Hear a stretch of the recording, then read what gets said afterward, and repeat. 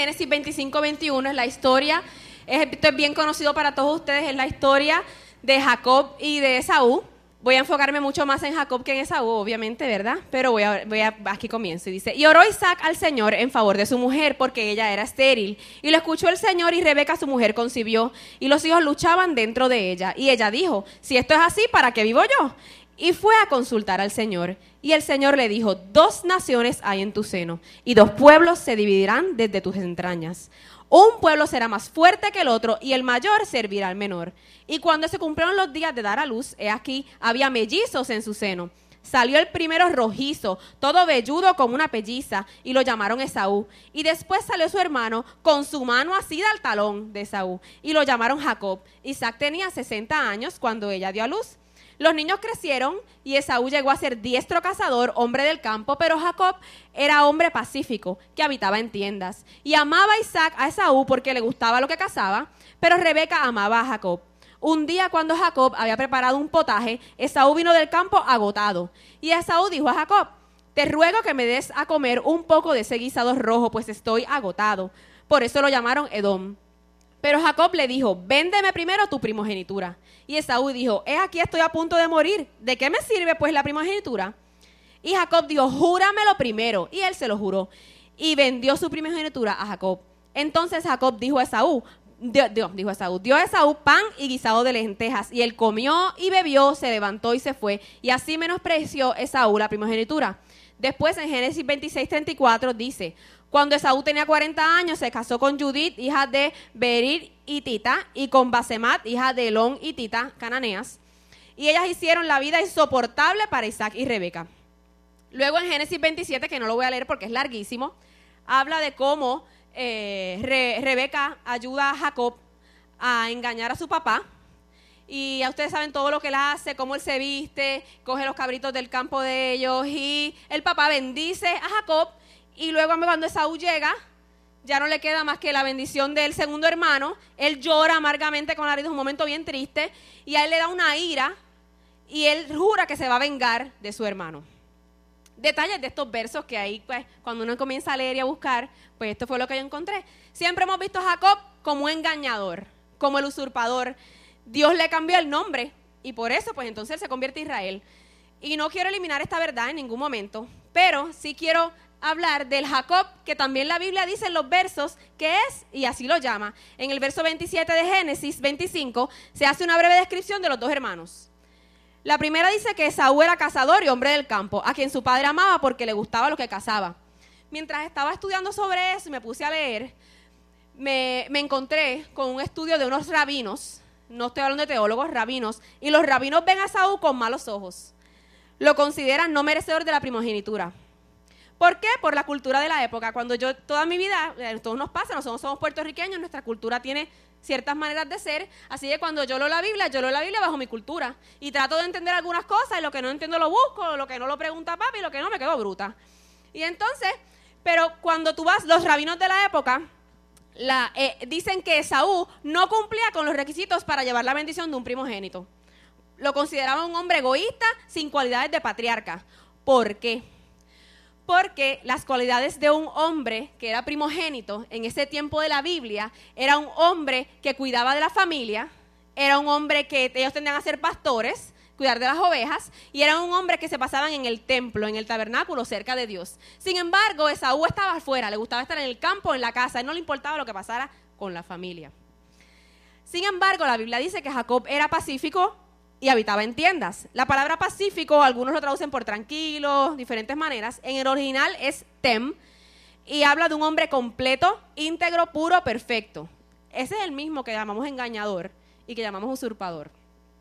La palabra tienda en el original se puede decir de 3 maneras diferentes. Yo soy puertorriqueña, lo leo de mi manera, ¿verdad? O él, que habla del tabernáculo, de estar en la presencia, en el templo. Se puede decir sukkah, que se refiere a estar en el hogar de las personas o en el rebaño, donde se guardan las ovejas, y se refiere a mishkan, que se refiere a usar cualquiera de las dos. Que según el contexto, pues si yo uso mishkan, pero estoy hablando de las ovejas, pues ya yo sé que estoy hablando del rebaño. Pero si uso ohel, o Sucán, pues estoy hablando, si uso Miscá, pero estoy hablando de que entró el sacerdote, pues no estoy hablando del rebaño.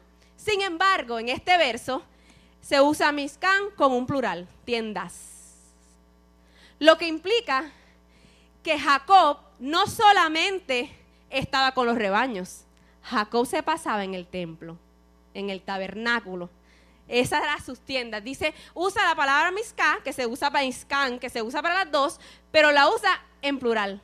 Y yo no te voy a, si yo te voy a hablar de rebaño, yo no te voy a decir, y Jacob se pasaba en el rebaño y en el rebaño. ¿Verdad que no tiene sentido? ¿Para qué la voy a usar en plural si me voy a referir más que a eso? La usa en el plural. Así que los rabinos de la época dicen que Jacob tenía las cualidades de Esaú. Él no era el primogénito, por lo cual no se merecía la primogenitura, aunque sabemos que ya Dios lo había decretado, ¿verdad? Pero él tenía las cualidades. Él estaba trabajando según las cualidades que debe tener un patriarca en el tiempo de la Biblia. Más datos sobre estos versos. En el verso 25-33, en adelante, Esaú vendió su primogenitura a Jacob. La Biblia dice que él menospreció, y el original habla de mirarlo como algo que no tiene valor, como darle desprecio a algo. La palabra cansado, agotado, que la usa él, en el original es Raeb. Traduce por desanimado, hambriento o débil. O sea, el tipo nos estaba muriendo. Si usted ha ido en la semana, entre lunes a jueves, a hacer ejercicio con Juan, un jato, usted sabe que usted sale o desanimado porque no le salen las cosas, o sale débil porque lo hizo todo bien, usted está muriendo y siempre sale hambriento. Así que, y no nos morimos, no hemos muerto ninguno todavía. Así que este hombre dice...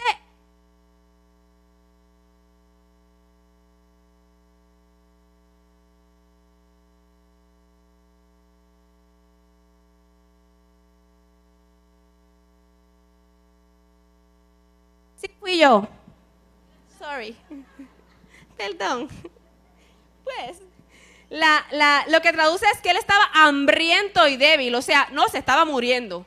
Él se exageró.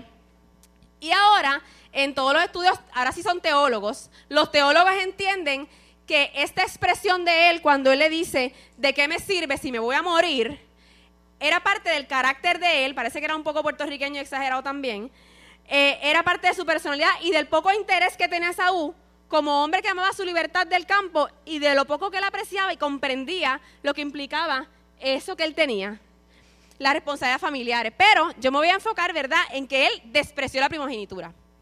Ahora, estamos hablando de la primogenitura. Jacob la amaba, la quería. A Esaú ni le importaba. ¿Qué significaba la primogenitura? El primogénito tenía derecho a varias cosas. Primero, doble porción sobre la herencia. O sea, tenemos 45 cuerdas de terreno aquí. A Esaú le iban a tocar 30 y a Jacob 15. Estoy especulando, no habla de eso en la Biblia. Tenemos 300 ovejitas aquí. A Esaú le iban a tocar 200 y a Jacob 100. O sea, el doble de cualquier porción de herencia le tocaba al primogénito. Segundo, él iba a tener autoridad sobre los demás. Así que si habían hermanos, aunque todos tenían su familia, él era a él que se le pedía el permiso, como quien dice, más que manda. Él era el que tenía la autoridad. Tercero, él llevaba el linaje, el nombre familiar. De ahí en adelante en la Biblia, cuando se fuera a referir a un linaje, era él. Los demás, pues, los que se estaban ahí también. Y a esto se le añade que cuando los patriarcas iban a morir, siempre le daban una bendición bien especial a ese hijo por encima de los demás. Siempre había algo que decir que a uno se le salen las babas. Así que Jacob quería eso, Esaú parece que no le importaba.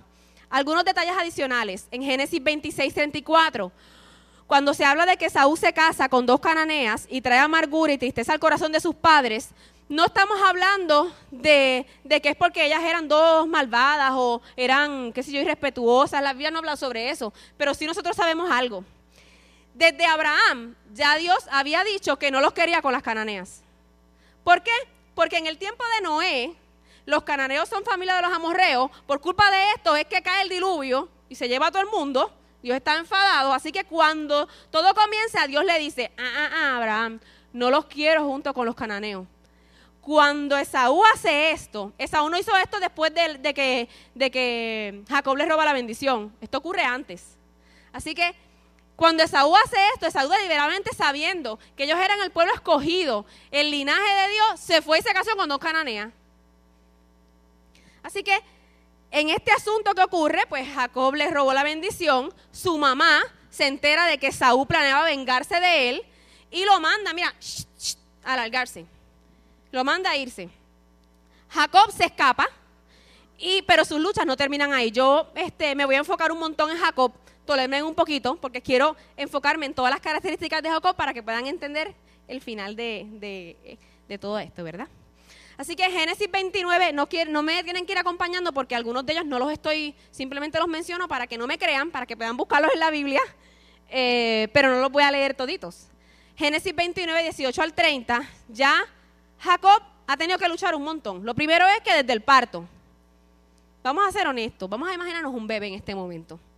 Todas las que hemos parido, y aún los que no han parido, los que han estado en un parto y a los que han tenido un bebé en la mano, saben que un bebé es algo bien frágil, que necesita ayuda. Es una cosita así que hasta la cabeza se le cae, pero este bebé en la barriga ya estaba peleando con el hermano. Estos bebés ya estaban en guerra porque por alguna razón ellos comprendían lo que era la primogenitura. Y cuando ellos van a salir, que el hermano más fuerte, que de hecho cuando la Biblia lo describe, si buscan los originales, que habla de rojizo y de todo eso, hablaba de hermosura y de fuerza. El bebé era gordito.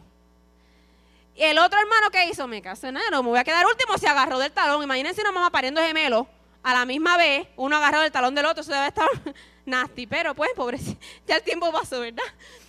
Dios la bendiga, sí, gracias Señor. Así que en el parto, estaba luchando ya y se agarró. Segundo, la primogenitura. Se aprovechó del esmayamiento de su hermano exagerado para quitarle para pedirle que el hermano vendiera la primogenitura. Imagínense, ¿ustedes se creen que Jacob hubiese vendido la primogenitura? Se muere esmayado ahí, no vende nada. Tercero, la bendición del padre. Con la ayuda de su mamá, luchó y engañó a su papá y cogió la bendición del padre, pero ahora le toca otra lucha. Jacob huye a la casa de Labán, el hermano de su mamá, a estar allí con una familia. Y se enamora de esta hermosa mujer que era una pastora. Ella se llamaba Rebeca, no lo voy a leer, de 18 al 30 está la historia. Y lo que ocurre es que su tío Labán le llega a un acuerdo con él de que él trabaje 7 años por esta mujer que él quería, que él amaba. Él se mata trabajando 7 años y cuando se casa, acuérdense que allá las tiendas no era la bombilla como aquí, la cosa no es como ahora, así que cuando él se levanta el otro día se encuentra con que el papá le había dado a Lea, a la hermana mayor. Él se va y le dice, hermano, me engañaste. Y cuando él va a ir a discutir, él me dice, no, es que la costumbre aquí es que no se da a la hermana menor antes que la mayor. Pero, quédate con ella, cumple la semana, yo te doy a la otra por 7 años más. Es que listo la van. Así que ahí se quedó él 14 años trabajando por esa mujer, luchando. Luego entonces tienen otros revoluces ahí por el ganado que él tenía, ¿verdad? Por los cabros y los becerros, los cabros eran cabros. Y las ovejas. Y entonces algunos venían manchados y qué sé yo qué más. Y cada vez que Labán le cambiaba el acuerdo, seguía creciendo el ganado. Así que él se llena él se llena de hijos. Primero se llena de 11 hijos. Y adicional a eso de un montón de ganado. Dios lo bendice. Y Labán le coge manía. Los hijos de Labán también le cogen manía. Y Dios le habla y le dice, regrésate que te voy a bendecir. Así que tuvo que luchar 14 añitos. Por esa mujer que él quería, más con el suegro, que era tremendito. Entonces, él decide regresar, pero algo ocurre. A Jacob le da miedo. ¿Por qué? Porque cuando él va a regresar a las tierras de la bendición, adivinen quién estaba allí. Su hermano Esaú, que se iba a vengar de él, había prometido vengarse de él, que él sabía que era más fuerte, que él sabía que él le había robado lo que le correspondía a su hermano. Así que este hombre va a regresar allá, después de haber estado luchando, sabiendo que había engañado a su hermano. Y yo soy bien creativa, así que quizás usted no es tan creativo como yo, toléreme un poquito.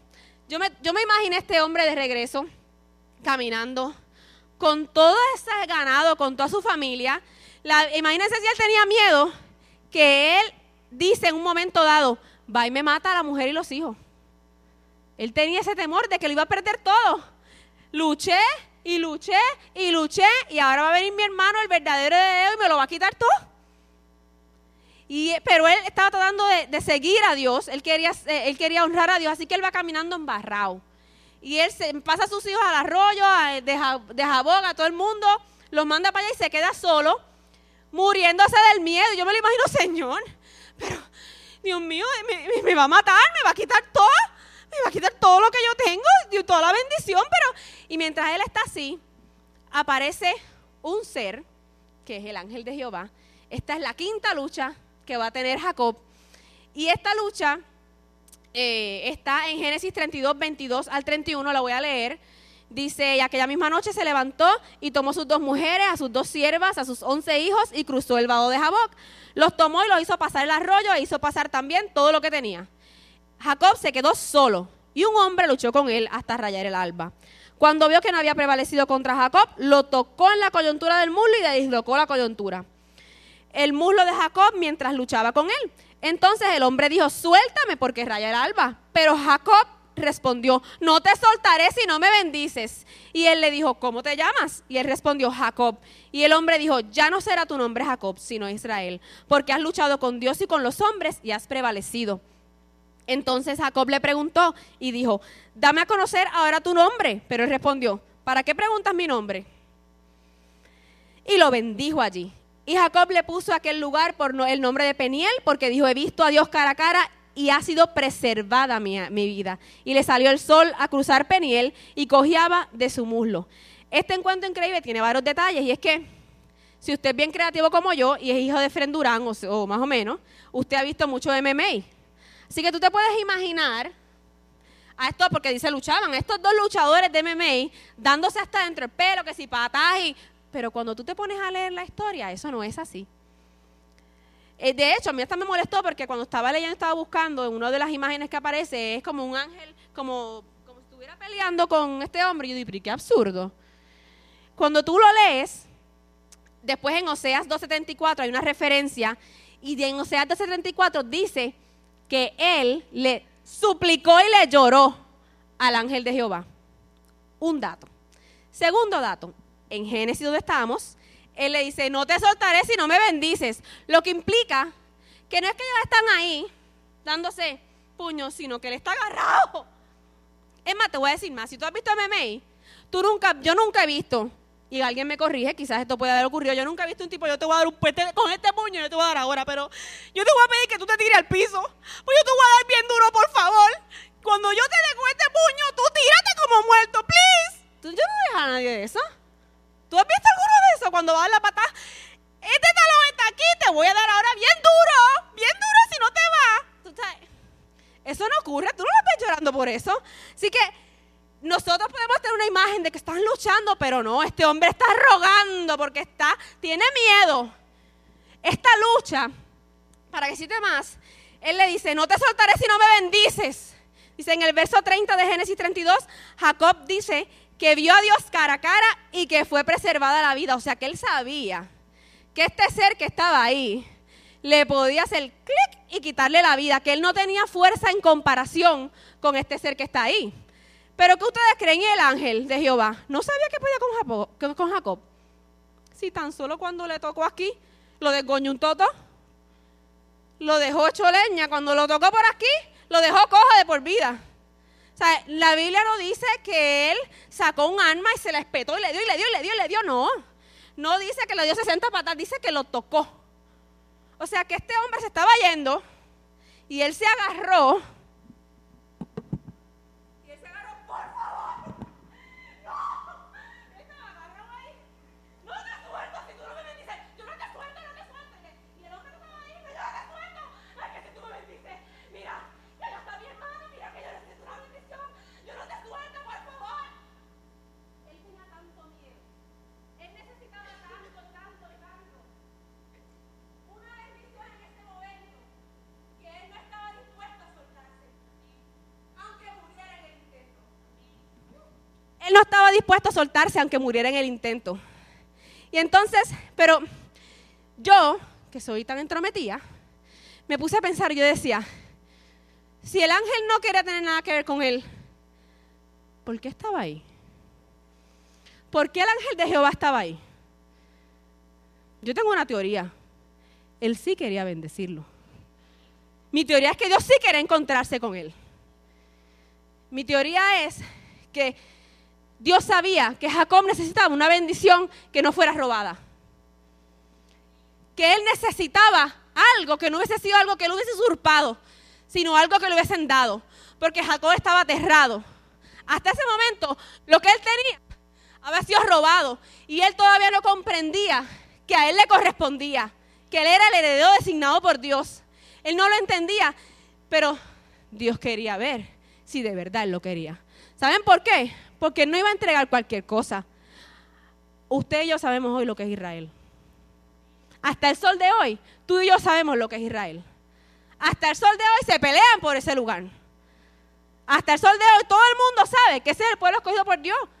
Todas esas guerras que hay, todo ese terrorismo, todo está relacionado a querer eso. Así que todo el mundo sabe lo que es Israel hasta el sol de hoy. Lo que Dios le iba a entregar a él no era una cualquier bobada.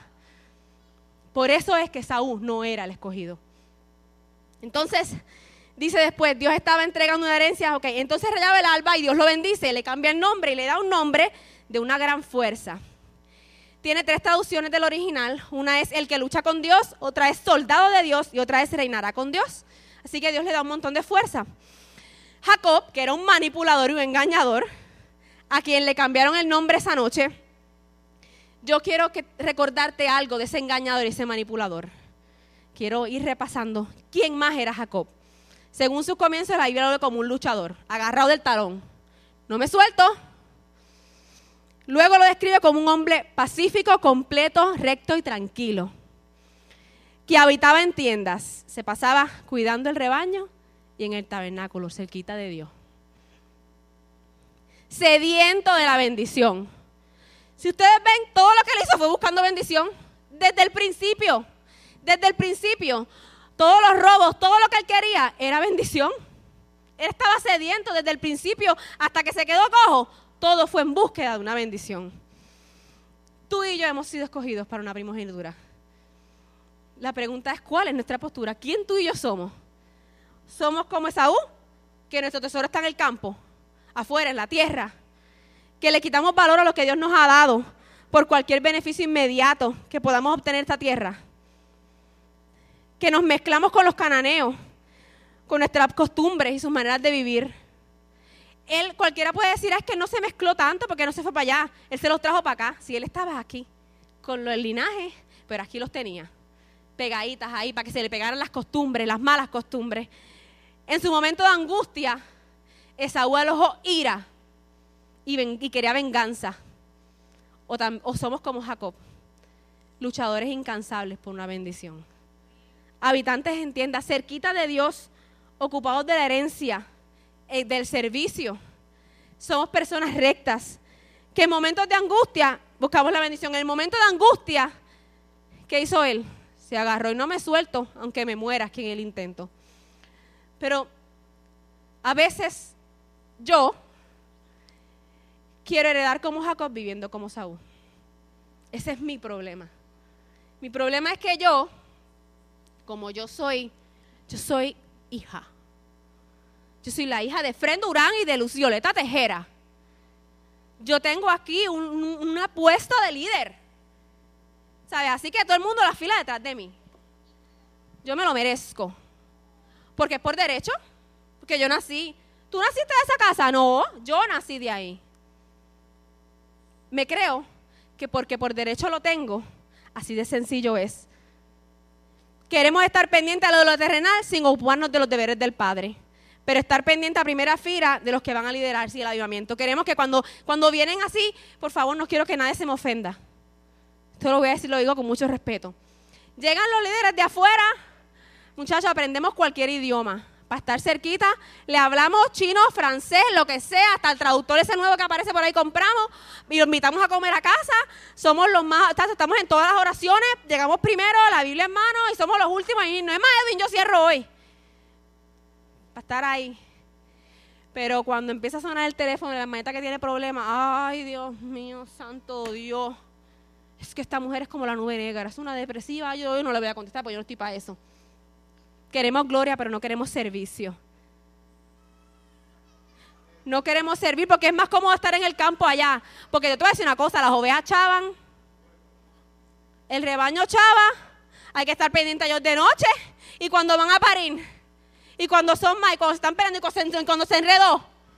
Pero si yo estoy cazando allá, yo compro y vengo aquí para que papi me vea. Mira qué lindo lo que te traje. Para que papi se ponga contento viendo lo que yo comí. Lo que yo traje y pudieron comer. De afuera, allá, de afuera. No me ensucio las manos. Pero yo en un viaje misionero, Lucy, ¿cuál es? Allá voy, sacándome fotos con los pobres. La más linda para el Facebook. Todo el mundo vea cómo yo hago misiones. Pero cuando Mariela dice, vamos a evangelizar. Ay, Dios mío, es que Mariela llegó antier, pero ella no sabe, nosotros nos criamos aquí en Jardines. Yo me crié aquí en Jardines, ¿tú sabes desde cuándo? Mami está haciendo bizcocho y vamos a evangelizar por ahí. Ah, ustedes se ríen porque ustedes saben que es verdad. Si esa gente todos conocen de Dios y los otros son católicos. Y ese sol y esas horas. ¿Sabe? Y entonces, queremos la herencia del primogénito sin trabajar para ella. Queremos andar mezclándonos con donde Dios nos ha dicho que no estemos. Andando con cananeos, dejando que se nos peguen sus costumbres. ¡Ey! Porque hay que tener balance. Miren mi gente, yo vengo los viernes, yo lidero con los jóvenes, así que yo estoy aquí algunos sábados y otros estoy, ustedes saben, yo estoy mentoreando gente, tú sabes lo que eso cansa, yo estoy aquí los domingos y yo danzo, así que mientras todos los demás llegan a las 9:45, yo estoy aquí a las 8:45 y Tamar sabe que yo si no soy la primera, soy de las primeras. Más yo, mira, en el mío están los pequeños del Padre, también tengo que estar aquí los miércoles y cada vez que hay reunión de líderes y cuando hay reunión de mujeres y cuando yo siempre estoy aquí, necesito un balance. Balance. Pues entonces vamos a decirle a Dios que también Él tenga un balance, que te atienda cuando Él entienda que esté balanceado. Cuando no, porque necesita también un break. ¿Tú sabes cuánto yo chavo? Necesito un break de mí. Yo no sé tú, pero yo chavo. Así que entonces, pero vale. Entonces, pues, yo necesito un balance en mi vida. Así que entonces yo me voy a mezclar un poquito de carne, porque ¿y quién le va a evangelizar a esa gente si nadie se mezcla con ellos? Entonces yo voy y los acompaño y voy a estar allí. Cuando vengo a ver, allá me traje los caranos para acá y acá estoy con las costumbres. Cuando estoy aquí, no. Cuando estoy aquí, muchachos, las alabanzas que me salen, hasta Dios se sorprende. Porque nunca me ha escuchado hablando de ellas. Pero cuando estoy allá, las que me salen, mi hermano, y lo que hablo y lo que digo y lo que comparto y lo que hago, cuando no estoy con los hermanos, queremos ser personas que menospreciamos lo que Dios ha hablado por estar pendientes al parcho que me resuelve el problema. ¿De qué me sirve tanta palabra profética si el tiempo no viene? Porque yo te voy a decir una cosa. A Iván y a mí Dios nos habló de que íbamos a ser como José, casa de pan. Que íbamos a tener mucho y íbamos a viajar a las naciones y íbamos a dar a todo el mundo. Pues yo estoy más pela que la jodida un cabro. Los años pasan y nada pasa. ¿De qué me sirve a mí tanta palabra? Si yo se va a cumplir nada, yo tengo que... Mira, tenemos que organizarnos. De ahora en adelante, me voy a salir de los líderes de jóvenes. Los viernes no vamos a venir a los cultos y vamos a empezar a trabajar. Hay que tener chavos, pero es para cumplir el plan de Dios. Entonces queremos justificar nuestros actos errados porque menospreciamos a Dios, menospreciamos lo que Dios habló de nosotros y queremos justificar nuestros actos errados con que es para el bien mayor. Es para que se pueda cumplir tu palabra, como si Dios necesitara ayuda para cumplir lo que Él ha dicho. Dios necesita obediencia, no ayuda. Entonces, no estamos dispuestos a agarrarnos y no soltarnos. Yo me agarro, pero apenas me dan 2 o 3 patas, me suelto porque eso duele. Porque yo vine a la iglesia y me agarré, pero allá vino Ceci, si tuviera la rebaja que me sacó Ceci porque me encontró allá en el anexo los otros días. Por si acaso esto es una broma. Pues Ceci, I'm sorry. Esto es una broma. No queremos testimonio, son bromas. Ustedes saben, lo que hay que aguantar aquí, yo me agarro, pero si ya me da 2 patas, tampoco es que yo soy boba. Yo recuerdo cuando Efraín dijo predicando que si te pisaban la segunda vez sacaras el pie. Entonces me agarro, ¿verdad que sí? ¿Ah? Yo tengo buena memoria. Así que entonces me agarro, pero la segunda pata me suelto. No estoy dispuesta a que me rompan la cadera. Por una bendición, por estar ahí. No estoy dispuesta a habitar en tiendas. ¿Saben por qué? Porque es que eso es para Barbie. Porque es que Barbie es diferente. Ella es consagrada, pero Dios a mí me llamó al campo. Eso de estar tantas horas orando y buscando de Dios, no. Yo tengo un tiempo, tú sabes. Yo tengo un tiempo porque yo soy una mujer bien ocupada. Es que, claro, Barbie puede porque Barbie está en la casa, pero yo tengo muchas cosas que hacer. Yo tengo 3 hijos chiquitos. Ahora mismo de verdad no se puede. Dios, tú sabes mi corazón. Yo oro aquí 1, 2, 3 se acostó la red. Y después al rato también oro por mis peticiones porque las peticiones no pueden faltar. Hay que ir directo al cielo. Sí, porque los pastores nos enseñaron que no llore para abajo, así que yo lloro para arriba. Lo único que hago es llorar, llorar, llorar y Dios no me conoce más que porque soy una llorona pidiendo. Entonces, no tenemos una sed real de una bendición, simplemente de que Dios venga poniendo un montón de parchos en todos mis boquetes. Me acerco a Él, no conozco, no tengo una relación con Dios, no conozco a Dios, porque mi oración a Dios es cuando estoy amargada, cuando estoy en dolor. Señor, mira que las cosas están mal, necesito chavos para la compra. Mira, Señor, que si tú dijiste que íbamos a hacer casa de pan y no tengo pan en casa, ¿cómo voy a darle pan a los hermanos? Mira, Señor, que Micaela tiene que ganar todas las competencias de gimnasia. Porque si ella las gana, Señor, entonces queremos manipular a Dios. Si ella las gana, ella va a seguir subiendo. Le van a dar las becas y después no tengo que pagar para la universidad. Y eso te va a ayudar a ti con los chavos que me tienes que dar de bendición. Porque creemos que Dios es un ATH, ¿ves? Entonces oramos a Dios para que entonces Él me resuelva mi situación, pero yo no tengo una relación con Dios porque yo no conozco a Dios. Yo no estoy dispuesta a dar. Yo no estoy dispuesta como Jacob a luchar y a luchar y a luchar. ¿Cuántos son? 7 años. De momento estamos así, abrimos los ojos y cuando vemos que lo que tenemos al lado es Lea, nos da un ataque y queremos salir corriendo. 7 años más, mira, Señor, entiérrame ahora. ¿Sabes? Ustedes se ríen, yo también me río, pero decimos que me falte todo menos tú. Pero al primer momento que nos encontramos así, no hay quien luche 7 años más. Así que en el momento de temor estamos enojados con Dios. Tengo miedo porque me van a quitar la casa. Tengo miedo porque cuando vino el pastor de Hawái, yo recuerdo que yo estaba ya bregando con la comida. Yo no estaba aquí. Y Barbie me fue a buscar. Ya habían orado por todo el mundo. Y él se acercó y me dijo, yo no quería casa porque yo sabía que yo no podía pagarla. Y él se acercó y me dijo, no es tan difícil. Yo te voy a dar una casa. Y él no me conocía. Pero señora, me van a quitar la casa, yo tuve que entregarlo todo. Yo tuve que entregarlo todo. ¿Cómo es posible? ¿Cómo es posible? Y me enojo. Y me quiero alejar de Dios porque Dios no cumple con su palabra. Porque yo creo que las cosas tienen que ser como yo me las imaginé. Soy bien creativa para las historias, pero todo lo demás tiene que pasar según mi estructura. Según mi plan, no el plan de Él. Y entonces cuando estoy ahí, de momento me olvido que ahí me quitaron la casa hace 3 años y yo sigo viviendo ahí sin pagar un centavo. Yo no sé tú, pero ese es mi Dios. De momento me olvido que yo no estoy pagando mi casa y estoy ahí y estoy ansiosa porque Dios no ha sido fiel, porque Dios no ha sido justo, porque yo quiero tener la casa a mi manera, teniendo muchos chavos para pagarle y que todo el mundo sepa que yo soy adinerada y que puedo pagar esa super casa. Así, porque así es bien bueno servir a Dios. Pero cuando tú no tienes nada y tienes que depender de Él, entonces me da miedo y yo me enojo, porque Dios no cumple. Entonces la historia de la Biblia es bien cómoda cuando podemos mirar a Jacob como un usurpador, como el malo. Pero cuando tenemos que mirarnos a nosotros como Esaú y vemos que nosotros hemos detenido el propósito y el plan de Dios por falta de ser como Jacob, por creernos merecedores y no tener que hacer lo que nos corresponde, entonces es que nos damos cuenta lo mal que hemos estado. Entonces es que yo digo, qué vergüenza, Samir, porque yo nací con el derecho, porque yo sí soy hija, no me malentiendan, yo sí soy hija, yo nací con el derecho.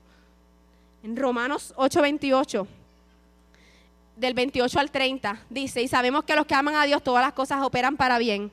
Esto es para los que son llamados conforme a su propósito, porque a los que de antemano conoció, también los predestinó a ser hechos conforme a la imagen de su Hijo, para que Él sea primogénito entre muchos hermanos. Y a los que predestinó, a esos también llamó. Y a los que llamó, a esos también justificó. Y a los que justificó, a esos también glorificó. Si todavía hasta ahora tú te preguntas, ¿por qué Jacob y no Esaú? Porque Él los conoció. Porque antes que ellos conocieran, Él los conoció y Él sabía que al igual que Samir, Jacob era bruto. Samir es bruta. Pero Él conoció el corazón de Jacob. Sin embargo, Esaú era fuerte. Era ante el parecer, tú sabes, era la vida de apariencias, era que él era ese hombre. Sin embargo, su corazón no era, estaba lejos de Dios. Su corazón estaba lejos del plan, del propósito de Dios. De antemano, ¿qué hizo Dios? Esaú estaba aquí, Jacob estaba aquí, y él hizo, ¡shh! Lo conoció y lo predestinó. Ahora tú te quedas atrás. Y luego de eso, ¿saben qué hizo? Lo llamó, hey, Samir, ya no eres Samir, ahora tú eres profeta. Hey, Jacob, te rompí la cadera, pero ahora eres Israel. Y luego entonces lo justificó. No importa cuán bruto, cuántas veces meta la pata, Dios justificó, porque entonces para ti, para mí nuestro pasado, nosotros nacimos con justificación ya, pero para él en su futuro Jesús lo justificó. Transgresiones. Y luego nos glorificó, que es el futuro de todos nosotros. Pero la historia de Esaú es bien corta en la Biblia, es triste. Después se habla de Edom, se menciona así como somero. La historia del que nació con el derecho, del primogénito, es bien corta. Dice que de él nació el pueblo de Semir, se ubicó en Edom. Luego habla de que Judas Macabeo los venció, los obligó a convertirse al judaísmo, cumpliéndose entonces la palabra que le da Dios a Rebeca de que el mayor serviría al menor. Y ahí quedó. Después se hablan cosas feas del valle de Edom y se dice que Dios lo aborreció. Qué triste. Perder lo que por derecho te corresponde porque no tienes el corazón adecuado. A ti y a mí, si tú estás aquí es porque Dios te conoció, porque Dios te predestinó y te llamó. Qué triste es que perdamos lo que Dios nos dijo porque nos quedamos sentados. Me hago una pared, me hago un cuarto hermoso y le hago todos los wallpapers con todas las palabras que Dios me dio. Pero cuando Dios toca la puerta y me llama y dice a mí, no la abro ni para los guardias. Abro todas las demás. Para que todo el mundo pueda ver de apariencia quién soy yo. Pero Dios es el que me conoce. No estoy siendo servible. ¿Qué pasa? Quiero ser como Jacob, quiero que me llamen Israel, pero viviendo como Esaú. Y mientras me preparaba fui confrontada con esta pregunta. ¿Hasta cuándo vas a ser como Esaú? ¿Hasta cuándo vas a ser como Esaú? Y eso me da bien duro, porque cuando uno se está preparando, uno empieza a leer y uno cree que uno está aprendiendo muchas cosas y te pueden salir las lágrimas y de momento empiezas a mirarte y dices, contra. ¿Cuántas veces Dios me tiene que decir lo mismo? ¿Hasta cuándo voy a ser como Esaú? Porque al mirarlo tengo que reconocer que yo he tenido conductas y posturas como Esaú. Yo he menospreciado lo que Dios ha hablado sobre mí, viéndolo como inalcanzable, como cosas que nunca van a ocurrir, simplemente porque las cosas no pasan como yo quiero que pasen y en el tiempo que yo espero que pasen. Pero ¿saben qué? Solo Jacob se convirtió en Israel. La Biblia a Esaú ni le cambian el nombre. Edom viene porque es un lugar donde él radica y entonces inclusive en el nombre de Edom detrás está ese recordatorio, es por las lentejas rojas de Jacob. Tiene que recordar a Jacob el resto de su vida. Quien único se convirtió en Israel fue Jacob. Es tiempo de cambiar mis maneras. Dios quiere hombres y mujeres que habiten en tiendas, que sean rectos, que luchen incansablemente por lo que Dios ha hablado y que estén sedientos de su bendición. Ese pueblo es Jacob. Y si es Jacob, por bruto que sea, se convierte en Israel. Yo quisiera invitarte a que te pongas sobre tus pies.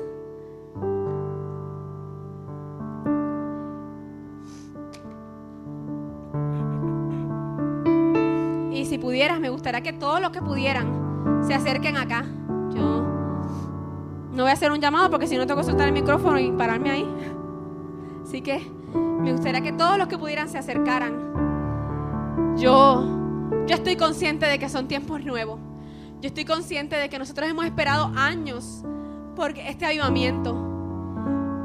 Y cuando yo estaba preparándome, y muchas veces borraba las cosas porque sentía que eran muy duras, pero yo entendí que Dios quiere prepararnos.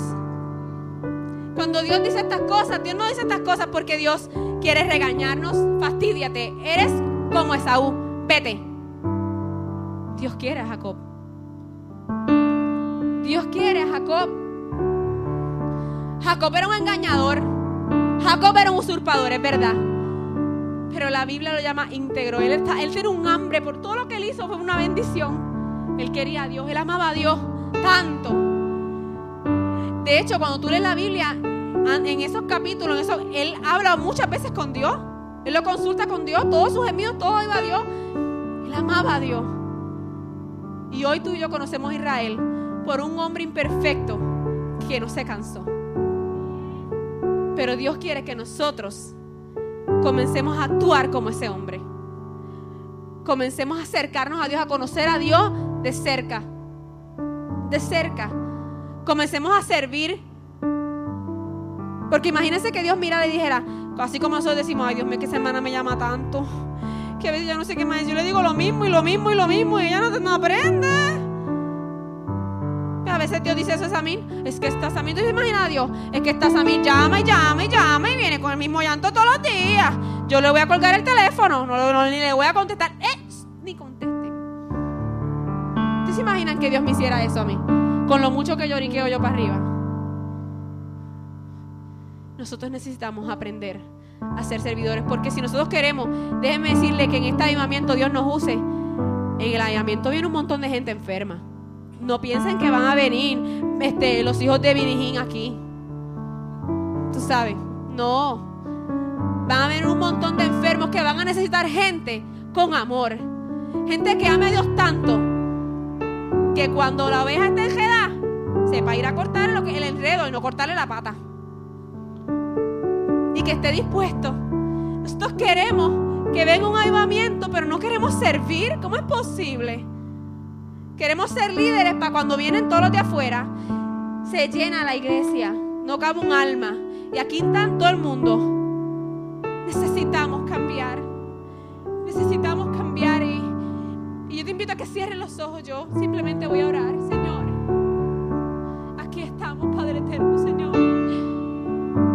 Padre, nosotros queremos servirte. Hemos reconocido que es un tiempo nuevo, Señor. Tenemos hambre, llevamos tiempo orando, Señor, por este avivamiento, por este tiempo tuyo, Señor. Pero nosotros queremos ser el pueblo que tú quieres que seamos, Señor. Es absurdo. Tú no puedes entregar algo que nosotros no podemos manejar. Es ridículo que nosotros pensemos que tú nos vas a entregar algo que nosotros vamos a destruir. Señor, en esta hora yo te pido, Señor, mira nuestros corazones, escudriñanos, Señor, y si hay caminos de perversidad, revélate a nosotros, ayúdanos. Ayúdanos a ser un pueblo digno de este nuevo trabajo, a ser un pueblo digno, a ser gente que cumple con lo que tú esperas, Señor, a ser como Jacob, aún con nuestros defectos, tener tanta hambre, que estar cerca de ti, que estar buscando, que anhelemos tu bendición, que seamos de servicio, que estemos cerca de tu palabra, que seamos luchadores incansables, que no menospreciemos lo que tú has hablado. ¡Qué vergüenza, Señor! Que no menospreciemos lo que tú nos has dado, Señor. Recuérdanos lo que tú has dicho.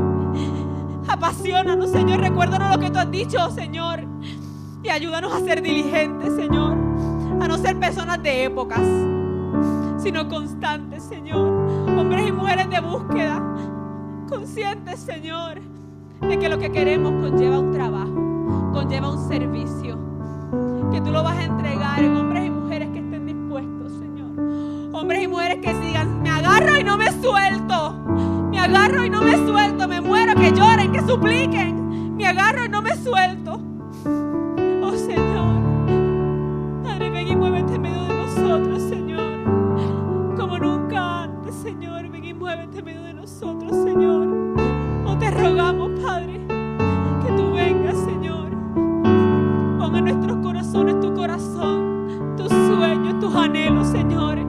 Que podamos mirar como tú miras, con el amor que tú miras, Señor, con la pasión que tú miras, Señor, y podamos amar como tú amas, Señor. Oh, Señor, podamos servir como tú has servido, Señor. Enfocándonos, Señor, en donde tú estás. Enfocándonos en donde tú estás, Señor. Caminando en pos de lo que tú has dicho, lo que tú has hablado, Señor.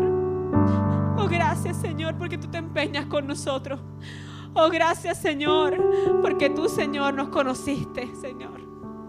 Oh, nos predestinaste y nos llamaste, Señor. Aquí estamos. Gracias por habernos llamado a pesar de nosotros, Señor. Gracias por habernos llamado, Señor. Oh, Señor, gracias, Señor. Amén.